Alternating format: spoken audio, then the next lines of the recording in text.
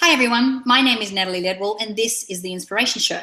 Today on the show, my special guest is going to be talking about leadership, not just in a team situation, but personal leadership as well, which is something that we all want to master in our lives. But before we get into the juiciness of our interview today, I want to remind you that if you are watching this show on YouTube, make sure that when you finish watching this show, that you click on the link that we have below this video so you can take my 30-second quiz so you can figure out what's holding you back from success and be able to clear that for you. So please welcome my guest today, Neel Raman. How are you, Neel? I am good, Natalie. How are you? Good. Now you're coming to us all the way from Melbourne or Sydney. Which one? Sydney, yes. Sydney. Excellent. So coming all the way. Yes, exactly. From down under, darling. From my home island. Now we're talking about leadership today. Like we said, not just in a group situation, but also personal leadership. And I know that you have a book come out which is called Ignite the Leader. Ignite the Leader, and you have a summit. Yeah, and a summit coming up as well. So why don't we start first of all with your background and what attracted you to these projects? Yeah, so I've pretty much followed the traditional route of going to uni, or going to school, going to uni, getting higher education. So I ended up with an engineering degree. So I spent 5 years of my life doing it, which I totally hated, surprisingly. But funny thing is, during my 5 years of university studies, I pretty much hardly learned anything about myself. So it was all technical skills, it was all about, I guess, the analytical side. So when I started working, my early career was in manufacturing. And as the years went on, so I started getting promoted and started having a leadership role. So whether it was as a team leader, a supervisor. So I recognized that I wasn't doing an effective job being a leader. So most of the challenges I had with my team were all people related. And the fact that I didn't know much about myself was obviously a clue that I needed to learn a few things about myself in order to be able to lead others more effectively. So that's when I started doing some personal development training programs and learning more about who I was, what was, I guess, what made me tick, and what were some of the things that I could do better, which in turn would help me lead others better. So that journey has never stopped. So it's been over a decade since I've been into personal development. I've started with the likes of Bob Proctor, Jack Canfield, Brian Tracy, Tony Robbins, some of the names that I've learned from. So by me learning more about myself, I just automatically saw that being translated into how I was leading others. So just being able to recognize some of the challenges people are going through and how to deal with it, rather than just seeing that as a company issue or a resource issue. It was more about how do I deal with the people more effectively. So I think that's where the personal leadership aspect is very important, just being able to lead yourself first in order to lead others more effectively. No, absolutely, I agree. I think that when we come from a place of self-love, then it's easy for us to attract love.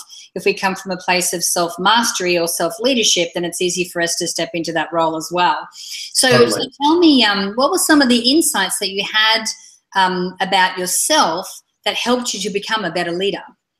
So I guess I'm naturally an introvert, so being in a position to lead others was always challenging for me initially. So in my manufacturing career, I ended up managing a $25 million factory of manufacturing site, which had over 70 employees. And one of the things I regularly had to do was to, I guess, give an update of how the company was performing. So that was always challenging because being an introvert, I'd just rather be in the corner and don't worry about anything. So being able to learn and, I guess, communicate from a place of being authentic and being able to say, hey, whenever questions came up, just to say, I don't know the answer yet, but I will find out and get back to you. I think those were things that I had to learn because typically a leader is almost expected to know everything, and that's not true. So no one can be expected to know everything. So one of the things I really had to learn was it's okay to say I don't know, but also don't just accept that, oh, you don't know, and don't do anything about it. I had to make sure that there was a follow-up afterwards. If I made a commitment that I would find out something and get back to a person, I made sure I followed through. So a lot of it came back to how I was behaving, which in turn helped me to, I guess, lead others in a better way and being more authentic and just kind of being myself, really, and letting people know, hey, I'm still the same person who was not a manager before, but I have learned a few things which in turn can help you do your job better as well. Yeah. Yeah, I think, I believe that with leadership as well, like, okay, first of all, not acting like you know everything is great. Like, you know, saying, I don't know, and being honest, like, yeah, I really don't know, but I'm going to have to find that out, is a big deal. Yes. And I also believe that, you know, being, you know, authentic and real and honest and open with everyone, especially because I don't think we talk about vulnerability, and I know you and I have discussed this before. I think that vulnerability is not necessarily a sign of weakness, but it can be a way of connection, and show that, you know, that you can show up in that way. So with the people that you've worked with, what do you think is like a common blind spot for people when it comes to, like, you know, personal mastery or personal leadership? So in my experience, one of the biggest things, like just working with people just in a normal work environment, most people aren't self-aware. So they were like how I was before, just gone through school, you know, maybe potentially got some higher education, end up getting a skill, but they very learned anything about themselves, you know, whether their passions, their values, you know, how they're related with others, you know, what were their drivers in life. So one of the things I definitely noticed was that lack of self-awareness, which personally I think is one of the most important leadership aspects or personal leadership aspect we can have, you know, just to have a high level of self-awareness. So I'd certainly say that, yeah, not knowing themselves was probably the biggest thing I saw working with people. And what that, I guess, how that played out was conflict, you know, just not being able to do their best work, I guess being disengaged. So some of these, I guess, signs that we see that's very important in corporate in terms of some metrics, a lot of that came back to people not knowing themselves at a deep level. Yeah, you know, it's exceptionally important. I think that when we have that self-awareness, like we said, the vibration that we're giving out, you know, because we know about law of attraction, is what people are picking up on. So that, you know, if you have this, you know, self-awareness, and then you have this self-governance or the self-leadership, then you can do it from a very grounded and empowered place, which is awesome. So, and yeah, also I guess the terminology, you know, vibration and law of attraction, I guess some of these concepts aren't mainstream in corporate, right? So it comes back to like dealing with personal change, you know, dealing with conflict, taking personal responsibility. So those were kind of the things that were more, I guess, accepted in terms of corporate language. So as my work as a trainer, one of the things that I try to, especially working with teams, is integrate some of these, I guess, so-called soft skills into helping teams perform better and ultimately leading to better actual technical skills and better competencies. But it came down from the foundation was always personal development. Yeah. So what role does fear play with people that are trying to step up in a leadership role? Yeah, it's interesting. Motivational speaker Les Brown, he has a really interesting quote where he says, the cemetery is one of the most valuable places on earth. You know, that's where you have crushed dreams, you know, books not written, businesses not started, and they've just died with the person. So fear is one of those things that plays out in so many ways. We all have them, right? So, and the way it plays out is lack of action, you know, lack of ambition, not willing to take new risks, not willing to step up and get outside your comfort zone. So fear plays out in so many ways. And I guess in terms of being able to address fear, one of the things, I think the starting point always has to be just that acceptance. Hey, I'm afraid right now. So you may not use the language of I'm afraid. It could be some level of discomfort. And just being able to question it. Where is this coming from? What's triggered this? There's always something behind the fear. So the fear is always just regarded as this huge blanket, right? It's just this generic term that's thrown out.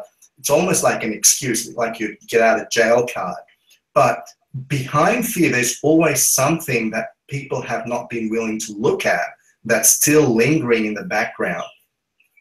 I guess a great metaphor to use is if you using a computer and you have many programs open, but you're only working on one. Say you're only working on Microsoft Word, but you've got Excel, you've got your emails, you've got your browsers all open, but you're still working on one with the other programs running in the background. Those will have an effect on how the computer's performing. And that's one of the things with fear as well. So we've got all these things from our past that's lingering in the background. They're just running as minimized programs, but naturally they will have an effect on how we behave, how we perform, and how we act. So fear definitely needs to be addressed. So I can go into, I guess, some techniques into how to address fear if you like. Yeah, we've got time for a couple of them. Okay, I'll go through one, and this is probably, I guess, a very simple one. It comes from the work of Byron Katie called The Work. And one of the first things she says is to actually question the fear or question the belief that you have. So one of the first questions is it true? So if you have a fear or a belief about something, the first question is it true? So just being able to stop and pause and question that is quite important. Then the next question is, can I absolutely know that it's true? Again, you're going another level deeper to find out, hey, what's behind it? What's actually behind my belief, my fear? Then the third question is, how do I react when I think that thought? Because ultimately, whenever we have a belief or a fear, it's just a combination of thoughts playing out, right? So it's like, how do I behave? How do I react when I have that thought?